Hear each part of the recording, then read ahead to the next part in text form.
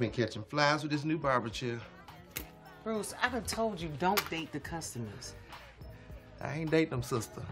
You're so nasty. Child, what you doing here so early? Well, morning to everybody, too. What up, girl? I couldn't sleep at all. Yo, they took her. They took Karen. What did you do?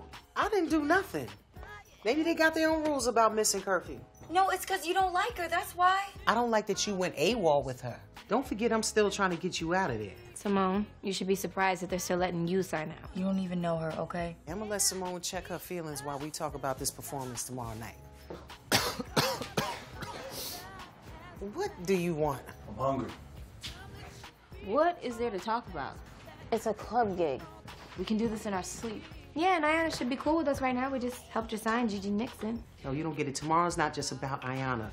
The A&R execs are gonna be scoring your performance. So you score high with them, she can't come for us. She's gonna have to put y'all in that showcase. So this could be the performance that gets us there. All right, well, if it's that big of a deal, maybe we should come up with our new name and announce it there. New name? I kind of like the old one.